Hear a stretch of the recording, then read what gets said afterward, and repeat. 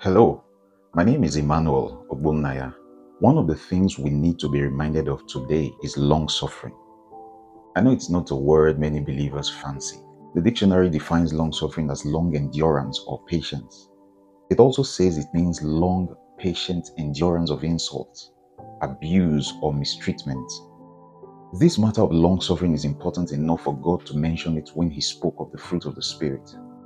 Ephesians 5:1 says, we should be imitators of God as His dear children.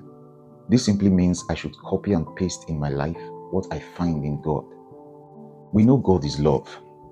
When God was going to tell us about the details of His character in 1 Corinthians 13, the first thing God says there about His character is that love suffers long.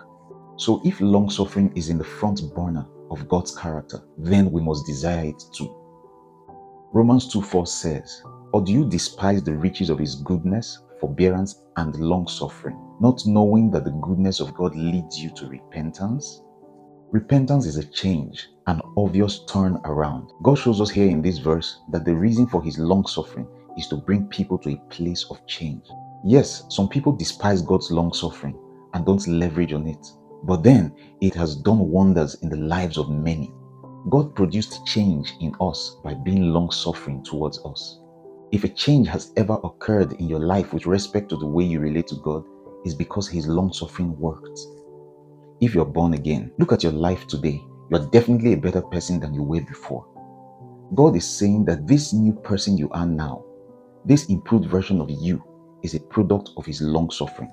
You know, some people say God is too patient.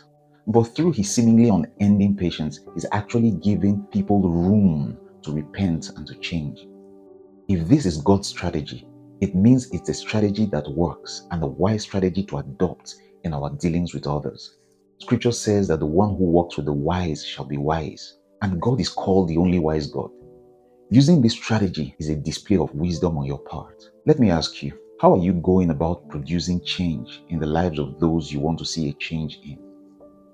We must see that being in a hurry to draw conclusions and to write off people won't make them better.